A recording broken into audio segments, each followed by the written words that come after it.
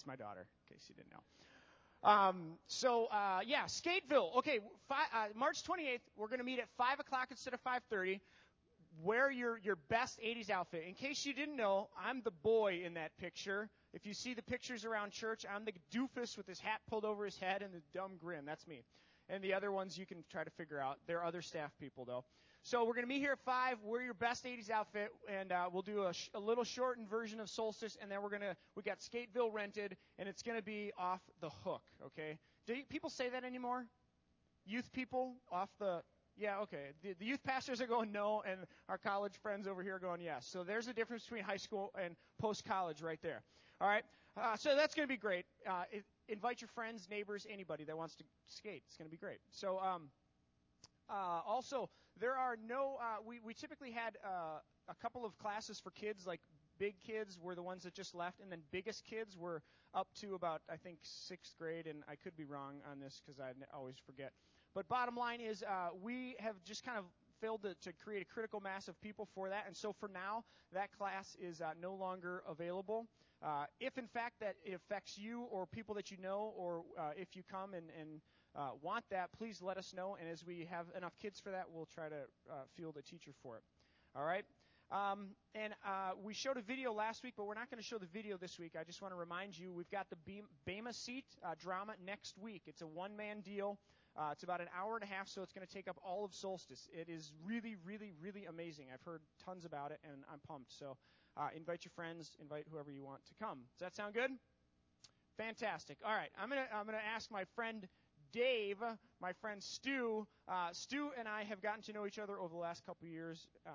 Great mutual friends, and Stu's been here before and taught us, and he's continuing our series on the Beatitudes. So if you would, please give your warmest Solstice welcome to Stu, my big friend Stu. And look at this outfit. This is isn't this nice, man? Wow, wow, that's great. Okay, that's enough for me. I see what you wear every week, and so I have to show people what pastors should look like when they preach. So, and look at Micah's faux hawk tonight. I mean, that is, wow. I mean, that is trendy and metro all at the same time. Absolutely love it. Love Solstice. Love being here with you guys. Actually, my official title is the Reverend David James Stewart. So all this Dave business, Micah. Let's show some respect. And as he's saying, stop making jokes and tell people to pass the offering so that you can give money before you leave in disgust for the words out of my mouth. So why don't you take those black bags that are at the end of the aisle, pass them whichever direction feels most natural, and then I don't know what you're supposed to do with them. So just leave them on the ground, I guess, maybe. So you guys, I love this community. It has a very special place in my heart. Brian, the last pastor, was a great friend. Mike is one of my closest friends. Used to play guitar up there every once in a while. So I love coming down here. I'm on staff at a church in Edina. And so it's nice to get away in a new context and be able to hang out with some people that I deeply love and value. And so glad to be here. So is this week number 8 in the series? I mean, we're doing this series called This Just In, and when Micah told me he was doing a series on the Beatitudes, I just kind of begged to be able to preach one of these because I thought it sounded like fun, and what else do I do on Sunday night? So week number 8, and as I was preparing for this, I listened to all of Micah's sermons because it's better than reading the Bible. It's more life-giving and fulfilling. Just kidding. But so I'm listening to his sermons just to make sure I'm not going to completely contradict what he has said in the last 7 weeks, and I'm going to turn over most of what he said, but there'll be a little piece left. Just kidding. That joke is not funny, obviously. But he totally ruined the movie Gran Torino for me. He's like, do you guys remember this? He's talking about this in one of his sermons, and he's like, and Gran Torino is a story of redemption. One person's closing the reason, he's like, the guy dies in the end. I'm like, I haven't seen the movie yet, and now I don't have to. Thanks, jerk. Sorry, Dayton. Did you hear that? Yes. Now I ruined it for you. How does it feel? Yes. It's terrible, isn't it? Gosh, so make a disclaimer, we're going to ruin some Hollywood movies for us. Anyway, I think Mike has done a fantastic job setting up the Beatitudes, telling you what they are about, what they are not about.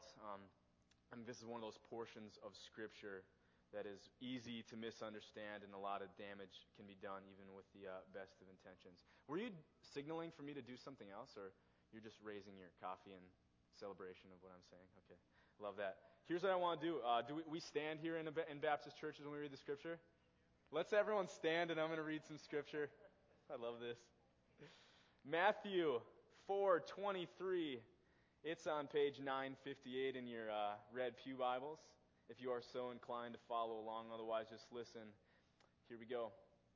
Jesus went throughout Galilee, teaching in their synagogues, preaching the good news of the kingdom, and healing every disease and sickness among the people. News about him spread all over Syria, and people brought to him all who were ill with various diseases, those suffering severe pain, the demon-possessed, those having seizures, and the paralyzed, and he healed them. Large crowds from Galilee, the Decapolis, Jerusalem, Judea, and the region across the Jordan followed him. Now when he saw the crowds, he went up to a mountainside and sat down. His disciples came to him, and he began to teach them, saying, "Blessed are the poor in spirit, for theirs is the kingdom of heaven. Blessed are those who mourn, for they will be comforted. Blessed are the meek, for they will inherit the earth. Blessed are those who hunger and thirst for righteousness, for they will be filled. Blessed are the merciful, for they will be shown mercy. And blessed are the pure in heart, for they will see God. Blessed are the peacemakers, for they will be called sons of God. And blessed are those who are persecuted because of righteousness, for theirs is the kingdom of heaven." Lord, as we come to the text tonight, we come to the message, we ask that we would have ears to hear the things that you would have to say to us this evening. We pray that we would pay attention to your Spirit moving in this room, that we would be aware of the things that you would have us take away from this. God, I pray that this would be transforming in our hearts, that it'd be more than just some nice words. Jesus, be here. Give me clarity of speech and help me not to say anything too stupid. In your name we pray. Amen. You guys can have a seat. I also want to say I loved the whole dancing thing. That was so cool. I was a gymnast growing up, as some of you might know. I was really tempted to get up and start doing tours jetés and stuff like that. Was that your name? But I didn't want to. So anyway, that was cool. I love that we can worship in all sorts of different ways. I hope you guys listening can be an act of worship. If nothing else, you'll have something to laugh at. So I want to go 3 places with this message tonight. First, as Mike has talked about the last few weeks, the Beatitudes are this announcement that the kingdom of heaven is in fact at hand. And what I want to do is, it's going to make a lot more sense when we talk about our text, Matthew 5:9, the peacemakers text, if we talk about what the kingdom actually is. So we're going to start there. And then what I want to do is I want to frame the Beatitudes, these 8 little deals here that Jesus says, in the big picture narrative of all of Scripture, specifically this idea of covenant and resurrection, incarnation, and then mission. You don't have to worry about the big theological terms. I just graduated from seminary, so it feels really good to say them like I'm using my education, so don't worry about it, okay? I just want to make us aware of the story, behind the story, of the reality that's just behind the curtain of what's obvious here. And then finally, we will definitely talk about what it is to be a peacemaker. This is so funny, just having some friends here sitting in the front row just listening to me. Usually when we're sitting here discussing, there's lots of insults being thrown around. And just, Josh, at any time, feel free just to banter, okay? Okay, keep down. As we start, I want to take us all back to 9th grade geometry class, which is the obvious place to start for a text like this. And your question now might be, what does this have to do with the price of fish in Guatemala? And the answer is this. In geometry, I took it in 9th grade. I don't know what year you guys took it. I learned that the best place to begin with a difficult problem is with that which you can assume about the problem. They call it the givens, or what are your assumptions. So you lay out your assumptions, and then the rest of the problem becomes clear. Knowing this is true over here, here's what we still need to figure out. Knowing this is true, this definitely cannot be true over here. So our assumptions are going to dictate where we go tonight with this. Now, I want us to assume that when Jesus gives the Beatitudes, he knew what he was talking about. I know that might sound uber obvious, but I think we need to say it, that Jesus has a very clear and coherent message to communicate to his listeners. And he does so in an orderly, thoughtful, thought-provoking, and rather brilliant way, which helps develop the theme of what's going on here, which is the availability and the tangible presence of this thing called the kingdom of heaven. That is all that to say this. There's a flow to the Beatitudes that we need to pay attention to. Jesus lays them out not as this random collection of random ways to find yourself blessed, but as this brilliantly, intimately connected network of thoughts that is really saying one thing.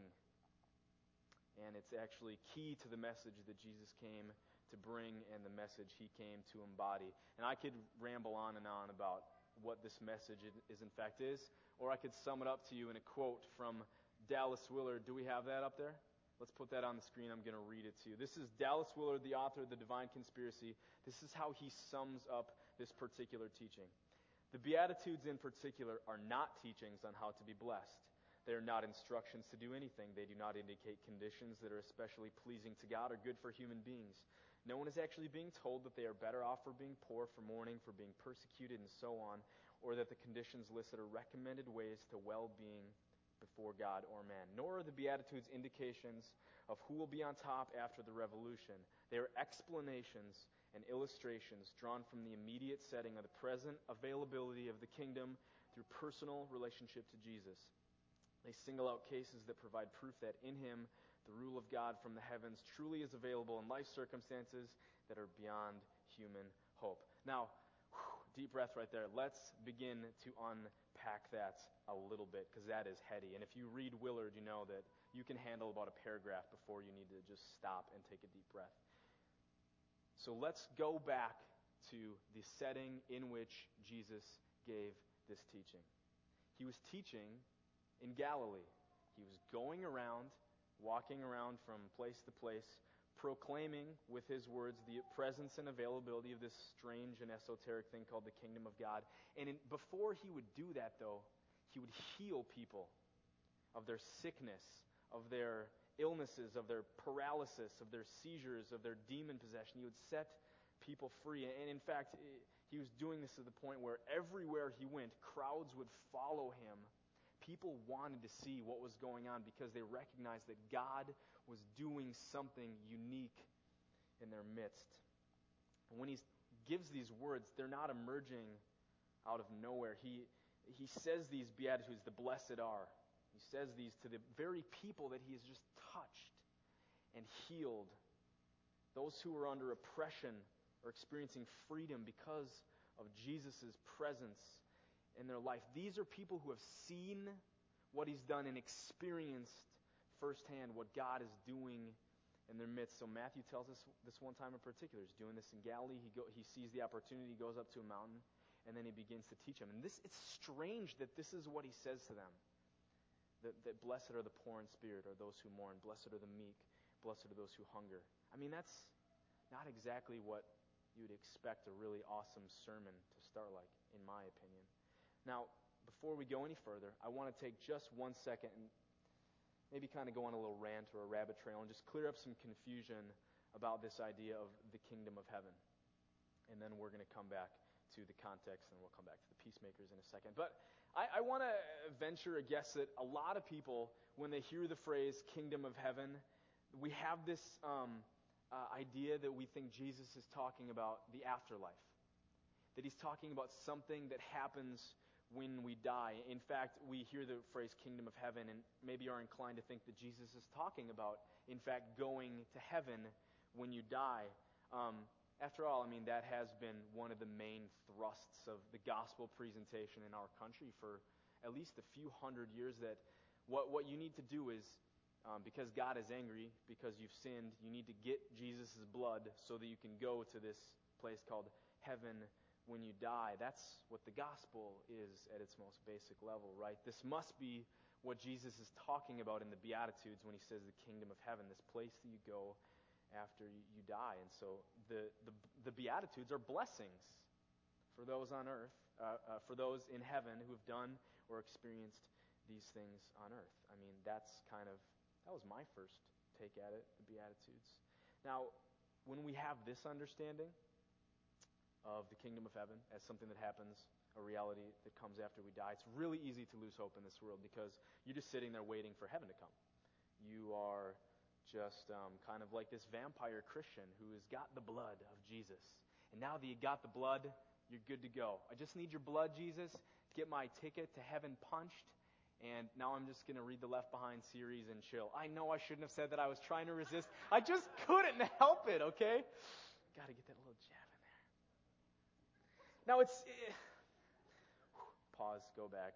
The main problem with this whole thing about just avoiding hell, going to heaven when you die, getting with the blood, dealing with your own personal sin, and then calling it a deal is that Jesus never talks about going to heaven when you die. He never once mentions it. Frankly, it's not a Jewish idea talking about going somewhere when you die. The word kingdom, let's unpack that. A kingdom is simply the place where the king has power and authority. It's not rocket science. And heaven is a Jewish idea which describes the unseen aspect of God's reality. So if we put them together, the kingdom of heaven, the unseen realm where God's authority and power is reality. See, God created the heavens and the earth, and that's it. He didn't create some other universe where people go and they get white robes and they play harps and, they sing lots of really good hymns for eternity. That's just not heaven. Heaven, the kingdom of heaven, is this unseen aspect of reality that is here, right now. And so, for Jesus and these other first century Jewish thinkers, the ultimate sign that the kingdom of heaven is being revealed is that death will no longer be the final statement. And that's where this idea of resurrection and new life and what we would call eternal life comes into being. And eternal life is something that begins not when you die, but when you become a part of God's family, when you become identified as a member of this thing called Israel, when you become identified in the Messiah. We're going to get to that in a few minutes. So don't hear kingdom of heaven and think afterlife. Hear kingdom of heaven and think present, unseen reality where God's will is being accomplished. So now back to Jesus proclaiming the good news, this wonderful message of the kingdom of heaven to the crowds. He doesn't just tell them, and it's a little ironic and maybe even hypocritical that I'm up here simply using words to tell you about the kingdom of heaven. If I had any fortitude whatsoever, I'd say, bring your sicknesses up here and we'll pray for your healing. But honestly, it'd be kind of scary if we prayed for you and nothing happened. Which is, I think, one of the reasons why pastors are so afraid to mimic Jesus in this area, is because what if people don't get healed? Then we're maybe not legit pastors, or maybe our prayers aren't as effective.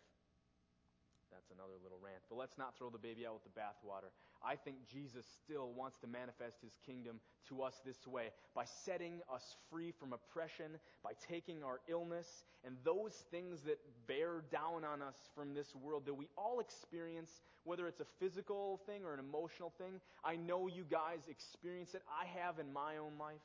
And the kingdom coming near is God saying this: I want to change the world that you live in. So we read these different circumstances in the Beatitudes. The poor, to be full of mourning, to be meek, to be hungry for something. And what we're seeing is that this kingdom reality is meeting us in the crap in our lives. It's not that it's blessed to be poor, okay? It's not good to be poor. Mourning is not a blessing. If you've lost someone that you've loved and mourned for them, it's not a blessing. To be hungry and even thirsty for righteousness means you're lacking something. That is not a blessing, and that's not what Jesus is saying. What he's saying here is that God's blessing, the kingdom, this reality of God, is going to meet you in the less than perfect places. Because our God, and here's the good news, friends, is not afraid to get his hands dirty in the crap of our lives. It's not like we have to get everything together before we approach God. Jesus sees this crowd of people who are full of illness and whatever, and he says, I am close to you, and I'm not afraid to touch you. And that to me is scary.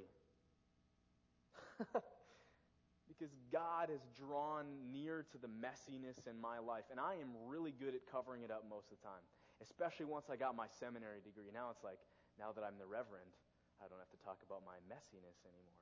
But the Beatitudes are really a declaration that God has come close, and there could be a million other Beatitudes about, blessed are you when you are abandoned. Blessed are you when your marriage doesn't work out. Blessed are you when your life is in the crapper because of terrible things that you made, because our God is a God who gets his hands dirty. So that's the first part of the Beatitudes. The second part is that now that this God has got his dirty hands on you, you can't relate to people the same now either. If you read the first 4 Beatitudes, it talks about these states of being: to be poor, to be mournful, to be meek. And then the second set, the last 4, are actions or ways that we relate to one another. So to be merciful, to be pure in heart, to be a peacemaker, to be persecuted. It's this crazy idea that God, his reality, takes us in, and then we are not the same. And here is a really cool idea that I am just confronted with as I was reading this. Ephesians 6:12, it's not on the screen. I don't have a page number. But Paul says this: our struggle is not against flesh and blood, but against the rulers, the authorities, against the powers of this dark world, and against the spiritual forces of evil in the heavenly realms. Here's what that is saying to us. People are never the enemy. People cannot be the enemy. If it has flesh and blood, our call is to mimic what God did for us, and it's to come close to them. We're going to come back to that when we talk about the peacemaker stuff. So one more time to summarize. Beatitudes, not a description of who is blessed, not a new law, not a moral code to follow in order to get a blessing. The Beatitudes are God's way of saying, I know how you feel, and I'm doing something about it. Wonderful news, because when you enter my reality, when my kingdom comes close to you, my way of life is taken on by you, everything will be different. The Beatitudes, a proclamation that God's kingdom has finally arrived. Here's the key part. In Jesus. Jesus is the key to all of this. It's not like it arrives through a pastor's good words or some good songs, and the songs were good. The key is that in Jesus, this reality is here, not yet fully revealed. We can't disconnect our belonging in the kingdom or our inheriting of the earth or the comfort that we feel or all the other things that Mike has talked about the last 7 weeks apart from our identity in Jesus. That's part of the program. Now let's get to Matthew 5:9 here. Now that we're going to get to the message, I guess, a few minutes after we've started. Blessed are the peacemakers, for they will be called, and I am reading from the NIV, so ladies, it is sons of God in this translation. Now, I am an equal opportunity employer. I read the TNIV myself. Mike is giving me a dirty look, like, don't say this either. Okay, I'll get to that in a second. I think in this particular translation, sons of God is good to begin with, and then when we understand why, then we will move it to children of God. But here's why sons of God is important. If we go back a few chapters, Matthew 2:15, if there's a phrase that catches you when you're reading the Gospels, look for other places it's used.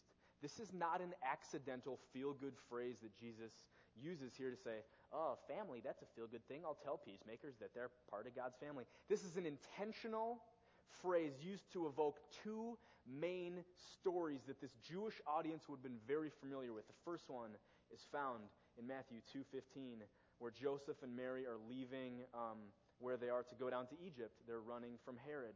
And it says this, 14 and 15.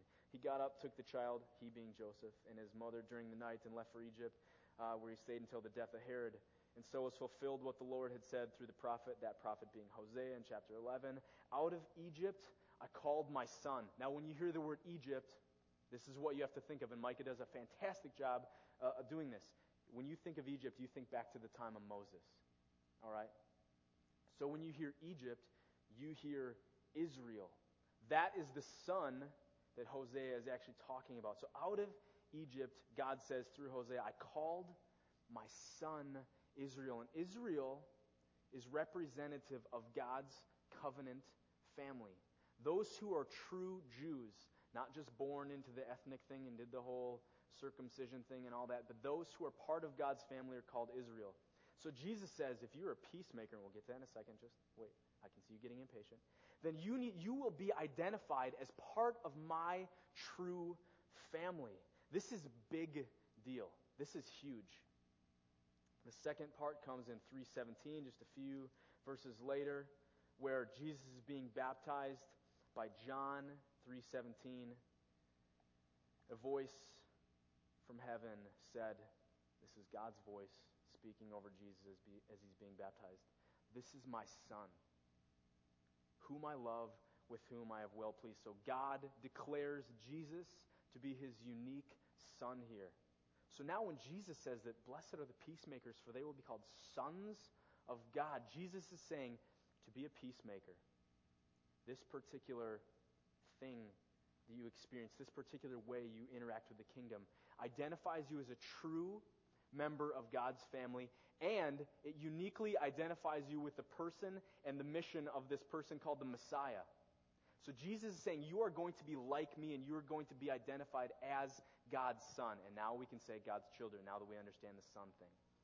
This is so important for us to, even as Christians in the 21st century, to identify ourselves as part of Israel, part of God's family, to be identified as in the same vein as Jesus the Son. And we'll see why in a second. In Jewish culture, actually, it's kind of interesting. A name, what someone was called, revealed the character of that person. So in 5:9, it says, for they will be called sons of God. Now what's going on here is it's a future verb, but the future verb connotes this idea that they in fact already possess the character and the benefits of this thing they are being called, in this case, sons. So now, a son in Jewish culture, and this is important, gets what? The inheritance. The son, especially the oldest, has the right to the inheritance. So what Jesus is saying is that peacemakers, you will be identified in God's covenant family. You will be representative of me, the Messiah, and you have a special claim to this inheritance. And this is why I think all these Beatitudes, they're all connected, and it's all talking about one situation. In 5:5, blessed are the meek, for what? For they will inherit the earth. So, my friends, here's the deal. You are identified in Jesus. You are part of God's family. You are going to inherit the earth. And I think what that means is this. When you die, you're going to die. I have news for you. Sorry.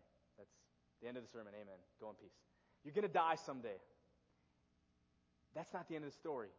The end of the story is this.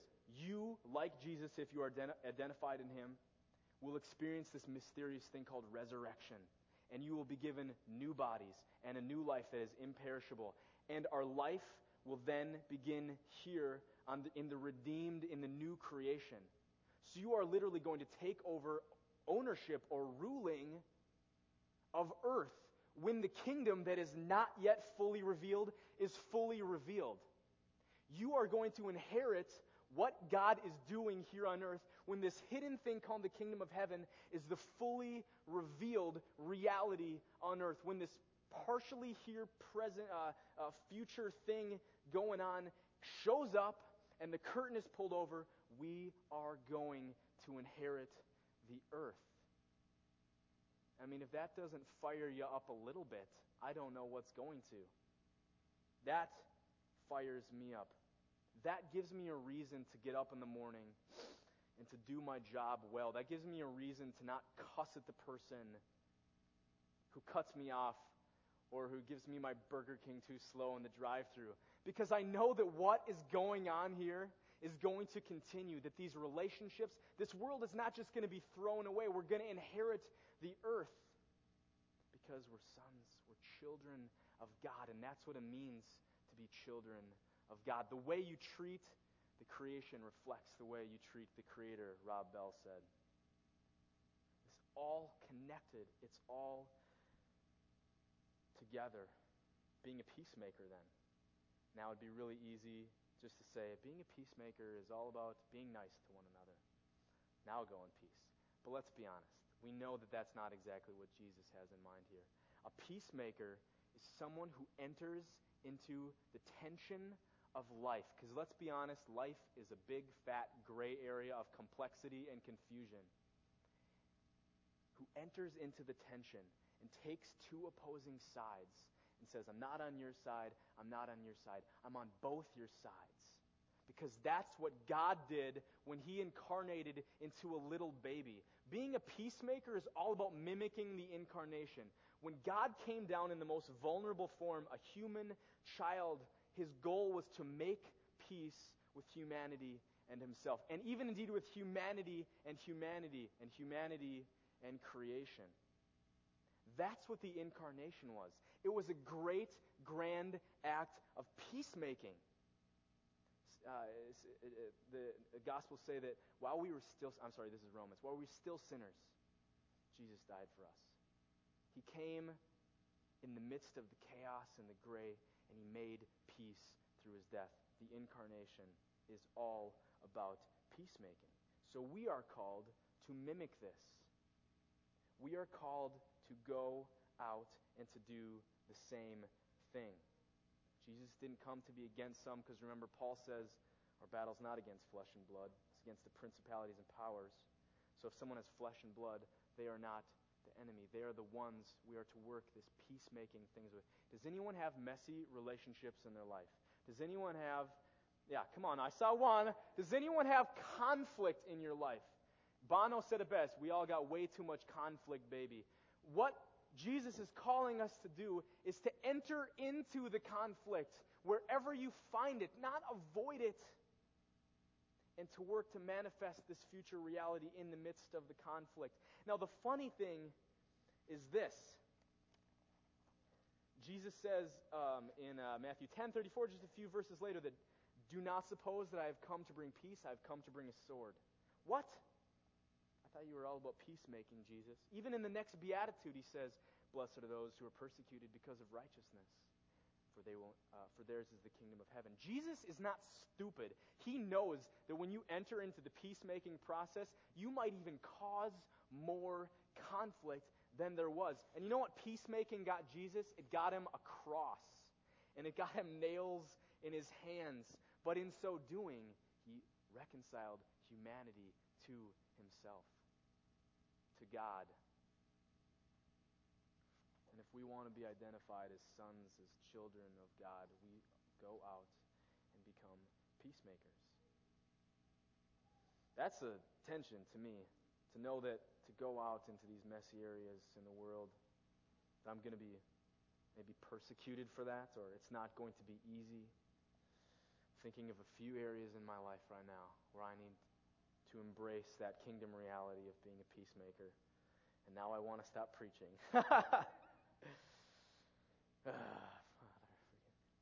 This is what it is to be a son and a daughter, a child of God. This is what it means to embody this kingdom reality in the moments that we live in. This is what it means to inherit the earth. This is what it means to possess the kingdom of heaven where you go, where you live. It is a messy process, but it is how we mimic Jesus. It is how we enter into bringing and making the kingdom that is in the future more fully present. Now, I work with high school kids, and I can't tell you how many times they say, when is God going to come back? Like there's just some date on the calendar, like, I'm going to return today. I always say to them, what are you doing to hasten the return? What are you doing to make what will be true now? And they're like, oh, I never thought of it that way. I don't like to think of like time as this linear thing where we're going to this place where God is going to reveal. I want to see my life as this process of pulling that future reality into the present moment.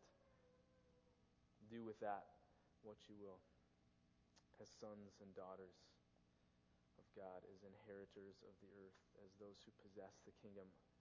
To finish, to close, invite the band back up.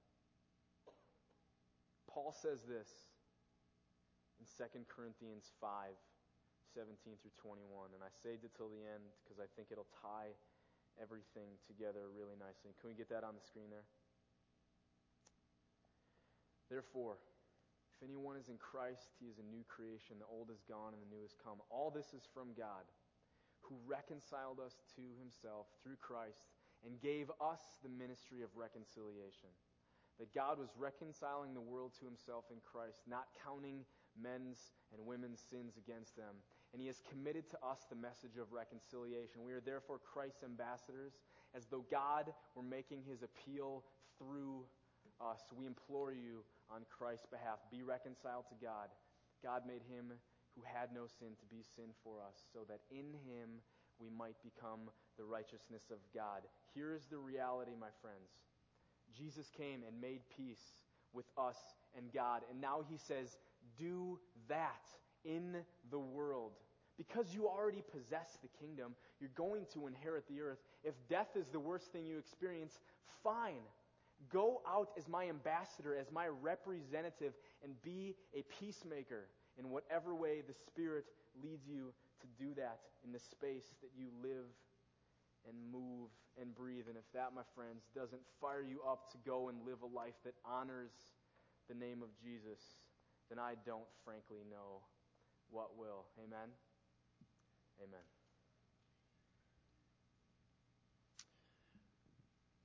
As we move towards communion, we wanted to sing a